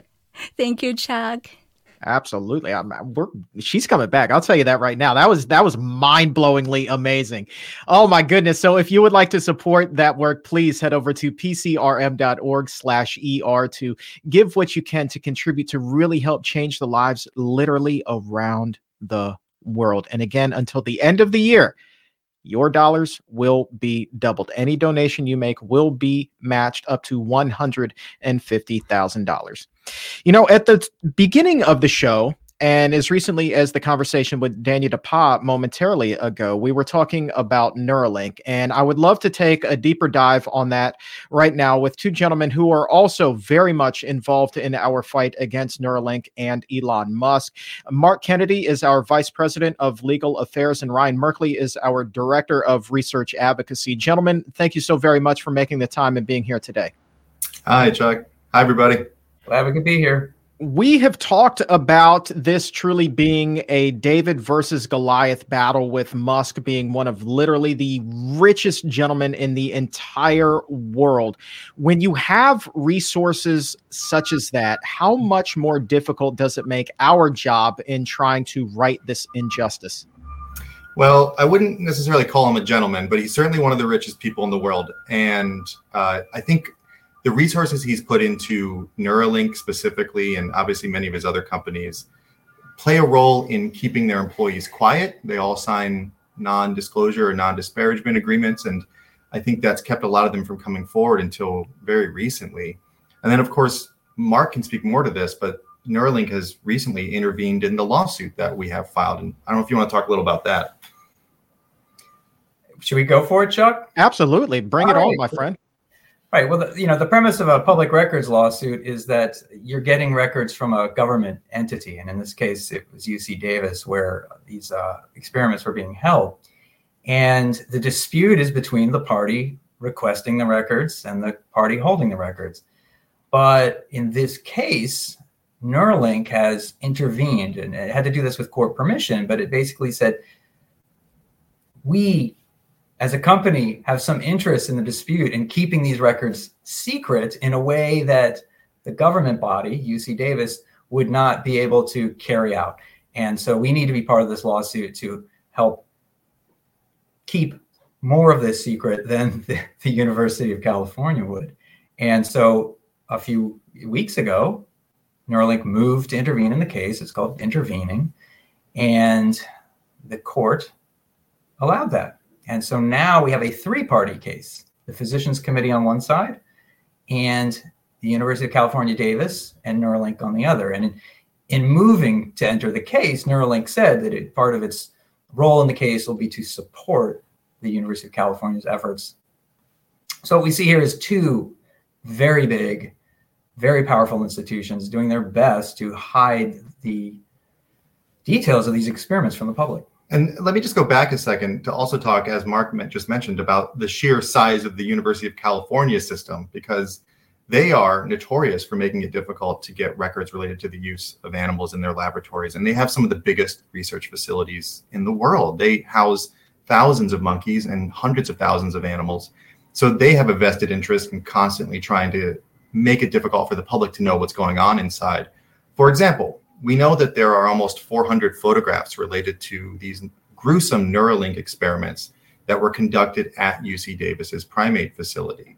And yet this is one of the long-standing and continuous problem or sort of points of contention within the lawsuit. The release of these photographs are something we're continuing to fight for. But I also, Chuck, wanted to go back to just to the beginning. It was 2020 when we first learned about Neuralink's animal experiments, when Musk held this press conference with these supposedly quote unquote happy pigs. And around that time, we learned that they were partnering with UC Davis. So we filed a records request. That was, again, more than 2 years ago. And it was just last year in March 2021 when the university came back to us and said, we're not going to give you almost anything. We're going to black out all of the research protocol, or almost all of it. We're going to withhold the hundreds of pages of veterinary records. And it was that withholding of the documents for no reason whatsoever, no good reason, that forced us to file a lawsuit last year, which is still ongoing. And I'll say that after we filed that lawsuit, the university finally started to hand over those veterinary records and unredacted, unblacked out protocols.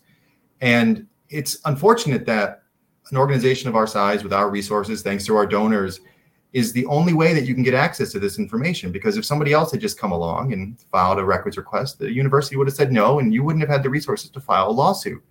But once you push back on it, suddenly you're starting to get these documents. And boy, did we get documents. They were some of the most troubling veterinary records we've ever seen from an animal research facility. These are monkeys having their skulls cut open, devices implanted, these quote unquote metal pillboxes screwed to the top of the skull with bone screws.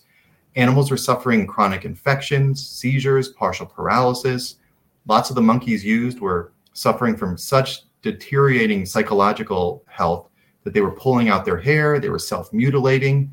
And unfortunately, those psychological problems are just commonplace for monkeys in laboratories anywhere.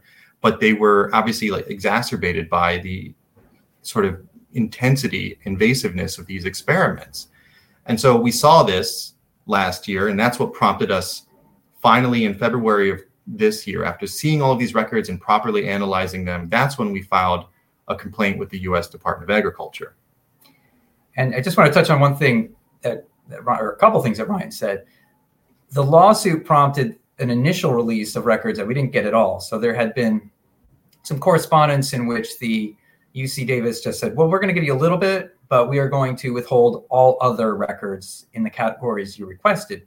And it was only the filing of the lawsuit that led to some correspondence between our attorneys and the University of California's attorneys as we tried to see if is there a way to resolve this case. And we started to get these hundreds of pages that Ryan mentioned, and to see the sloppy experiments and just the mistreatment of these animals. Eventually, the release of these records showed us more ways in which other records were being withheld. So that is when we learned about 351 photographs being withheld in their entirety. And more shockingly, that all of the video footage taken over the course of these experiments was gone. And so what the University of California, Davis did was it allowed Neuralink to install on its property, where all these experiments were taking place, recording equipment. And then when the experiments were over at this location, Neuralink took away all that gear with all of the records. And this is an end run around the California Public Records Act, because the general idea is that a public institution creates or maintains records. And in this case, UC Davis just basically lets somebody else create and then walk off with maintain the records. And the curious thing is that we know that shortly after Ryan filed his request for information in September 2020, Neuralink wrapped up its on-site experiments and left. So that was within about 3 months. Everything happening at UC Davis was over. It went off-site. But this is a short window in which the University of California had a duty in responding to our records to make a good faith effort to review and obtain from all of the locations where these records were kept everything that would be subject to an eventual dispute. And as Ryan said, we have a lot of information now. And in February of this year, we took that information and we did two things. One is we filed an amendment to the lawsuit. So we said, look, court, here's all that we did learn after filing the first complaint. We now know more information was withheld, and here are the details. But we also filed with the United States Department of Agriculture a complaint in which we went over all of the sloppy details, the way in which there were deviations from protocol, in which there were harm to these monkeys. And we said the mistreatment of animals is obvious, the sloppiness is obvious, the deviations from protocol are obvious. USDA, you are the agency that enforces the Animal Welfare Act, which is the only federal law that applies to animals in research and experiments. You have a duty to go investigate. And guess what? It did. Yeah, I mean, I would hope so. Guys, we don't have a whole lot of time remaining. I do have a couple of quick questions for you. Ryan, I want to start with you. Is there a more human relevant method that could be conducted here? Like, are these experiments completely needless? Is there a safer, more humane way to achieve what it is Neuralink here is going for? Let's remember why Elon Musk started Neuralink. And he has said this numerous times, including just a few weeks ago. His concern was the AI symbiosis problem, this problem that in decades to come or years to come, we're going to have to compete with computers that might take us over. AI might become too strong for us. We need to merge our brains with computers. That's why he started this company. He didn't start Neuralink to solve problems like lack of motor function, to help paraplegics walk again, to cure Alzheimer's. That's not why he started it. He started it for this other existential issue, and he continues to talk about that. In reality, if you want to help people with any of those and many more medical conditions, there are non-invasive brain-computer interfaces. Because remember, Neuralink is developing a brain-computer interface. There are other companies doing it, other researchers working on this, and many of them are developing non-invasive devices that don't require you cut a hole in the skull and implant something. Because imagine if you get a Neuralink device and a year later someone says, well, we've got to open your skull again to repair it or fix the battery, or it's overheating, which is a real problem with implanted devices. So all of these things could potentially happen. That's why we keep urging Neuralink and Musk to use all of these resources to develop non-invasive devices that can actually be worn over the skull, pick up brain waves, neuronal signals.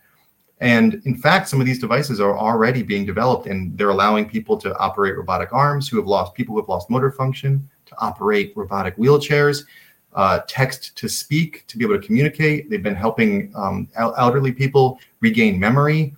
These are devices that don't require animal experiments. They're human relevant, and they don't require that you deal with the potential harm of cutting open a patient and implanting a device.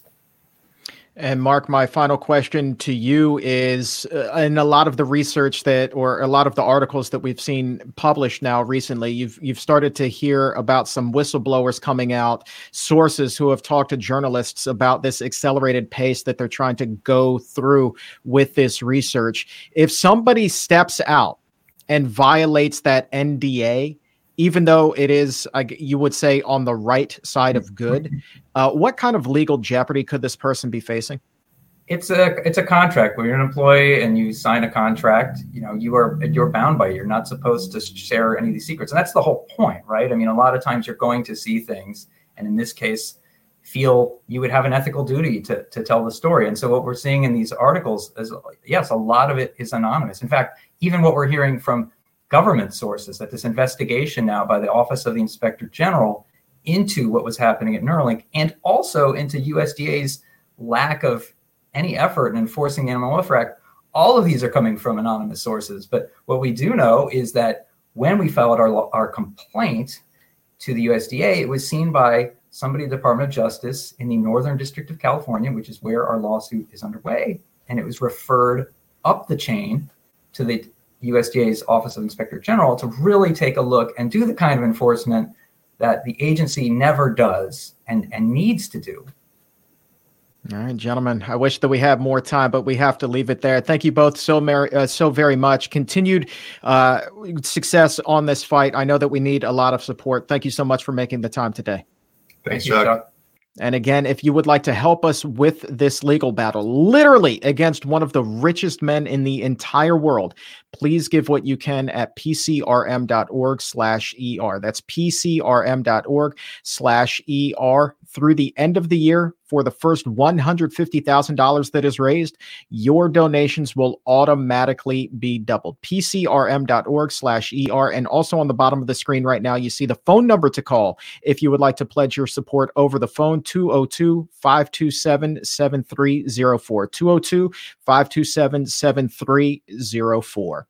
Let's turn our attention back to nutrition now. It's not just our doctors and dietitians on staff that are really movers and shakers in the health community. It's also a growing contingent of our Food for Life instructors. We have had a banner year with our Food for Life program, and I'm so excited that the Food for Life program manager, Lauren Harick, is here with us right now to talk about all of the success that we've seen so far in 2022 and what's to come in 2023. Lauren, thanks for being here.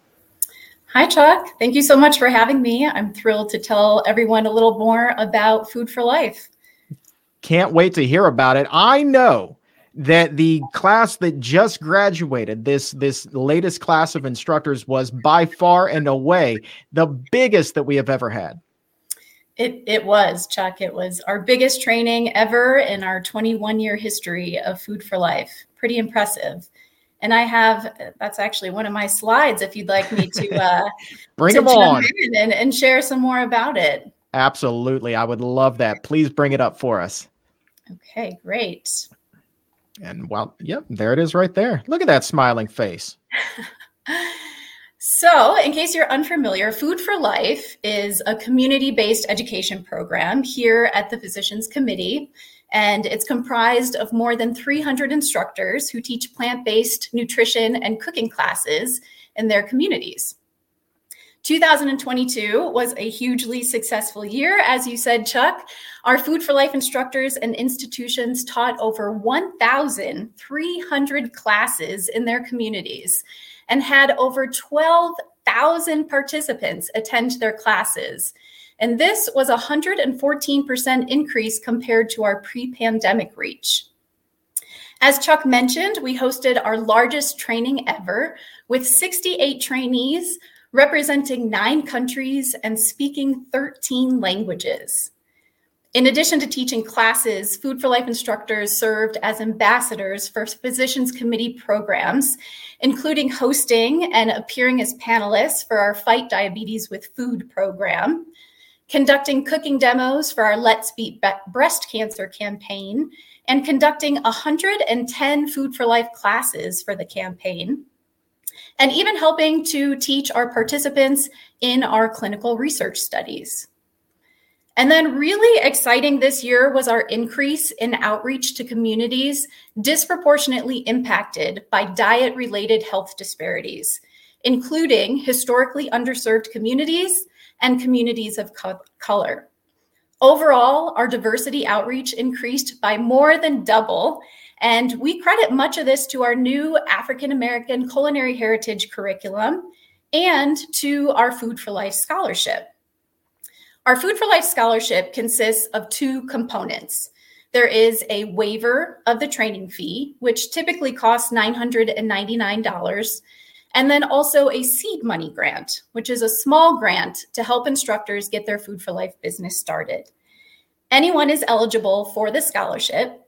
However, we have limited funds, and we select recipients based on two criteria: the ability to demonstrate financial need and a commitment to reaching underserved populations. Your donation would make a huge impact on the Food for Life program. It could go to support a future scholarship recipient like our good friend, Charles Smith, who received a 2021 scholarship. And then he went on this year to single-handedly reach 1,100 participants. Charles is teaching plant-based cooking nutrition classes in Jackson, Mississippi, which ranks first in deaths from heart disease, Alzheimer's, and kidney disease in the U.S. Or your donation could go to support a future scholarship recipient like Brenda Workman, who also received a 2021 scholarship.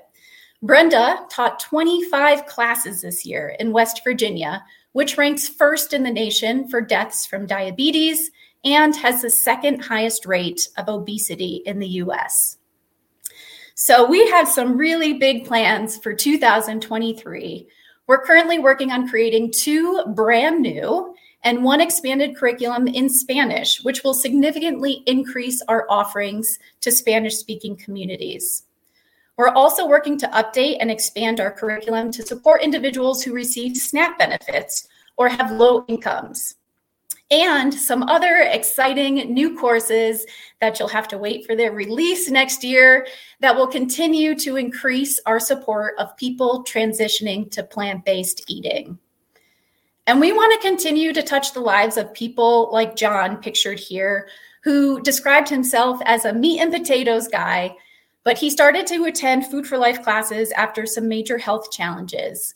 Now, John is down over 60 pounds. It's been 1.5 years, and he says it's been a total transformation of health, lifestyle, and weight. And we want to continue to touch the lives of children, such as the ones who attend Food for Life instructor Caroline Strickland's classes in Montgomery, Alabama, and one whose parents reported, quote, "I can't believe you got my child to eat vegetables and fruits and oatmeal." So it's only through your support that we'll be able to expand this life-saving program. And we thank you so much for your donation. Lauren, thank you so much for sharing that. John, I mean, did you just see that beard? Like that just shows me eating plant-based is for everybody. That guy is straight up like, I'm watching football on Sundays and I'm listening to ZZ Top on repeat. And here he is banging the drum for a plant-based diet. I love it so much. You talk about just reaching as broad of an audience as possible. That's absolutely fantastic. The work that you all are doing with Food for Life is second to none. Thank you so very much for being here. Thank you, Chuck. And if you would like to support that work, continue those scholarship efforts right now. Again, pcrm.org/ER is the website to go to make your contributions. Matter of fact, let's go ahead and get an update on where things stand and welcome Noah Gattel back to the Exam Room Live. Noah, how are we doing? Well, Chuck, your listeners have stepped up in a major way and gotten us a lot closer to our goal of meeting this $150,000 match. I don't have a total for you because the gifts are coming in so fast and furious. So many donations coming in, some of them new donors. To you new donors, I say welcome to the PCRM family. And some of them are from longtime donors. To them, I would say thank you for your past support, your present support. And we pledge to continue our good work so that we will earn your support in the future as well. And Chuck, I just want to say to them also, as this program is nearing its end, you can still support our match with a gift before the end of the year at any point at pcrm.org/ER for Exam Room. You can donate through that URL, and we will make sure that your gift is doubled. I won't tell you anymore. You've heard 2 hours of reasons to support our life-saving work. So I just want to say thank you for listening. Thank you for supporting this work to change the world in 2023, because the truth is, it will not be possible without you. Well said, my friend. Well said indeed. Thank you for all of your help today, my friend. We still have a couple more things to touch on, though, before we wrap up. We're not done yet, not by a long shot. Next up, I want to welcome our Director of Government Affairs, Andrew Bonovi, to the Exam Room Live, because, I mean, you got to reach out there and touch some people on Capitol Hill from time to time. And that's exactly what Andrew does. He really does have his finger on the pulse of what's happening with health and nutrition up there on Capitol Hill. Andrew, thanks so very much for being here. I guess my big question for you is this. We're coming off of major midterm elections here. Those happen in November. We're about to flip the calendar over to January. Based off of the results of those midterms, how much has our focus or our plans shifted as we head into this new year? Well, that's a good question. I actually have been getting that a lot, Chuck. So, Congress actually isn't done quite yet. So they've got a few more things they're going to wrap up this week, but the new Congress is going to convene on January 3rd. And like you said, how does this new makeup of this Congress, how is that going to affect the Physicians Committee's priorities? As most people know, we're going to have a House with a slim Republican majority, and we're going to have a Senate with a slim Democratic majority. And whenever you have a divided Congress, what is necessary to pass any legislation is consensus. You need to find the places where people on both sides of the aisle can agree to get things done. Congress is going to have a lot to consider next year. They're going to try to pass a farm bill. They're going to need to pass appropriations bills. They're going to need to be doing so much, and consensus is going to be central to all of that work. For the Physicians Committee's legislative priorities, this last Congress, we saw significant progress that we're hoping to continue in the next year as well. We saw movement on legislation to expand access to plant-based meals in schools, as well as to break down the barriers that prevent the access for school kids to access non-dairy milk at school. There's literally a federal law in place that makes it extremely difficult for any student to just ask, can I please have soy milk instead of dairy milk? And this is for folks that are looking for better nutrition, but also just for folks that can't digest lactose. And for many people of color, that is something that is really important to them. So not only is that federal law preventing better nutrition, it's also inequitable as well. We successfully included language in the annual appropriations bill to expand transparency to NIH's use of animals, as well as to expand non-animal methods for the testing of new drugs. So those are the priorities we're going to be continuing in next Congress. We're going to be seeking allies on both sides of the aisle and finding opportunities to showcase how, whether it's saving animals from our nation's plates or getting animals out of experiments, how those issues are really consensus issues. They're really mainstream issues that make sense. Folks who have been watching this for the past 2 hours, first, thank you so much. And thank you to Chuck for being our host for these past 2 hours. But you've heard a lot about our work to expose the cruelties at Neuralink. Earlier this month, we worked with Congress to draft a letter to USDA to ensure that agency is doing really its bare minimum job to oversee animal experiments. And we're looking forward to putting together legislation that makes sure that non-animal approaches in research are the default, not just considered by scientists and passed aside for these cruel animal experiments. We're going to be picking up right where we left off, both in Congress as well as state legislatures across the country. I know we have folks coming in from all corners of the U.S. and the world, but note that not only are we active here in Washington, but we're also working in state legislatures as well. In New York State, there is legislation that we've been working on to expand plant-based meals access at schools, as well as to make sure that physicians are best prepared to talk about nutrition with their patients. We'll be working with those for those legislatures again to get those over the finish line, hopefully. And in particular, in Michigan, I'll note there was a change in the legislature there that really is going to open up an opportunity to end just terrible taxpayer-funded research in Michigan as well. So we're looking forward to doing that as well.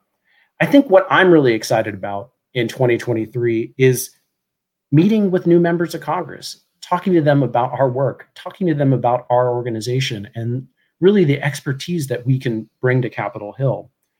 There's going to be 74 new members of the House. There's going to be 7 new senators. So that's over 80 offices that we get an opportunity to meet. I can say one of the best parts of my job as introducing my colleagues, introducing the physicians that work here at PCRM, introducing the scientists, introducing the dietitians, introducing these people to Congress and saying, let us be a resource to you. And oh, by the way, here is what Congress can be doing to get animals off of people's plates and getting animals out of research labs. This is something that makes sense to most Americans. This is a consensus issue. This is a bipartisan issue. So let's get this done. So I know we're short on time, so I'll just wrap up by saying a lot of what our policy works doesn't even matter who's in Congress. We're also working with the federal agencies as well, particularly to change the dietary guidelines to make sure that those are ending the years-long promotion of meat and dairy. That happens regardless of who's in Congress as well. So I know I'm ready to get to work in the new year, meeting with new members of Congress and meeting with the agencies again about these issues. And I know I couldn't be doing it without everyone's support here. So I will just say thank you to everyone who's tuning in this afternoon. We appreciate your continued support. And we appreciate all of the things that you've been working so tirelessly on, Andrew. Thank you so very much, my friend. Continued success in the new year. Yeah, cheers. Thanks so much, Chuck. All right. And go ahead, please support Andrew and all of our colleagues here at the Physicians Committee so we can continue to do these extraordinary things as we head into 2023. Please give what you can right now at pcrm.org/ER. And once again, through the rest of the year, every dollar that you give will be matched dollar for dollar up to $150,000. pcrm.org/ER is the web address, or you can call in that donation right now, 202-527-7304. I want to say thank you so much to Debbie in Oregon and Carol in Arizona and everyone else who has contributed so far today. Thank you guys so very much. We can't close out the show without welcoming Dr. Neal Barnard back to the broadcast one more time. Dr. Barnard, just an extraordinary couple of hours that we have had here, hearing about everything that we have been working on. And I've worked here now for 5 years, and I'm still blown away by the volume of work that we're able to create and achieve here at the Physicians Committee. You've been here a lot longer than that. It still must blow your mind too. It does, but Chuck, before going any further, I want to say a huge thank you to you. When you joined us, we knew that the exam room was going to be big, but I don't know that I really envisioned that it was going to become the #1 nutrition podcast in so many countries across the world. But I think it's because you bring great information to people. You inspire them as well. They in turn share what you've brought them to other people. And that's something that I want to thank our members and supporters for making this possible, for spreading the word, for going online and saying, watch this program. But Chuck, I want to thank you personally for being such a wonderful leader on our team. It is truly my honor. The best job I've ever had. The absolute best job that I've ever had, my friend. Thank you so very much for taking the leap of faith with us. Really quickly, I want to just mention a couple of things that are floating around in the chat right now. You know, we talk about reaching such a wide swath of people, literally, you know, from 8 to 80 and beyond and before. Rachel in the chat at 106 wrote something so dear. She said, PCRM's work is essential to moving our world toward a healthier future. As a third grade teacher, I would love to see more child-facing content. My students, get this, Dr. Barnard, my students are so excited to learn more. Is that really the key, perhaps, to reach people as early in life as possible, to really get them going on that healthier path?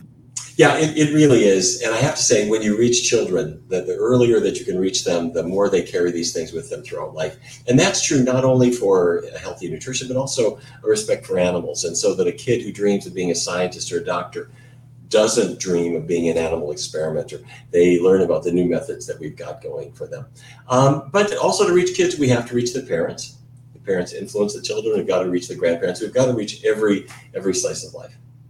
Would you also agree to reach doctors, you have to reach patients? Check this one out from Cheryl. Cheryl's talking about she discovered us. She started to have a lot of her own health successes. And she says at 12:45, the next time I went to the doctor, he proudly told me that he now was eating more vegetables as well. She says that I suggested he share that with the rest of his patients. How great is that? Yeah, exactly. That's what gets it done. The people are really enriching each other's knowledge base and each other's lives in such a good way. That's what our work is about. And let's wrap up with this. We've talked so much about Elon Musk and our battle against him and Neuralink to end these cruel monkey experiments out in California. Dr. Barnard, we've heard about these atrocities from the legal standpoint. We've heard about what's going on in the labs. Everybody's support right now who is watching, their dollars really can help us significantly in this battle. Well, yes, there's no question about this. Yes, Elon Musk has lots of resources. So do we. And we have something that he doesn't have, which is we have right on our side. We have scientific expertise on our side, and that weighs far more in any court of law than anything else. Nonetheless, we are going to be doing battle.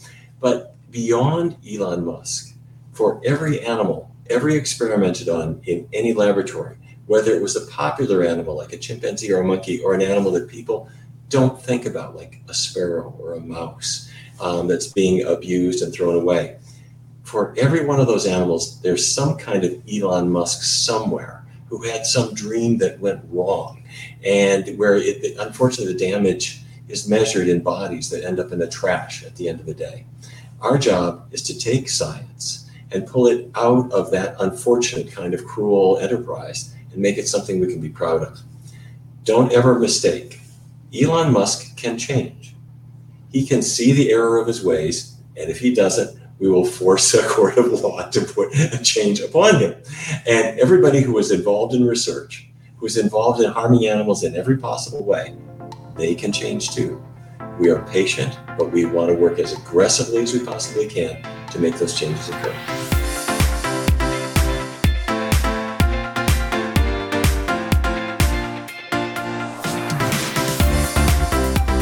Don't forget, the first $150,000 that is raised between now and midnight on New Year's Eve will automatically be doubled. So your support of the Physicians Committee and our life-saving efforts really will go twice as far. Your donations, they go directly to where we need your support the most.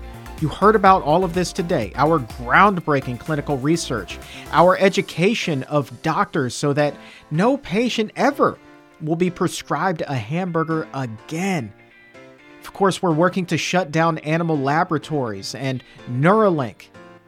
And of course, your donations will also help the Exam Room podcast, this very podcast, continue to bring its life-saving message to more than 10 million people.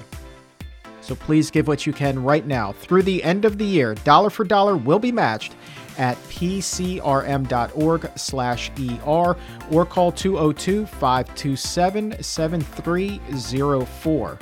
And you can also click the link right now to donate that is in the episode notes. We still have one more show to go this year. We're going to be doing that by taking a look back at 2022 and our 5 biggest episodes. Huge show still to come. And then we kick off the new year with a bang, my friend. On January 1st, I will be joined by Dr. Barnard as well as Carly Bodrug from Plant U, and we will be unveiling our 23 ways that you can improve your health in 2023. Some practical tips and a whole lot from the kitchen, courtesy of Carly. So join us then New Year's Day to get your new year off on the healthiest foot possible. And of course then our All Stars of Health series begins on January 3rd. 2 weeks of live shows begins on January 3rd with Dr. Michael Greger. And then Dr. Barnard will be back the next day. After that, we're also going to be joined by Dr. Will Bolsowitz and Rip Esselstyn. The following week, T. Colin Campbell will be getting us going.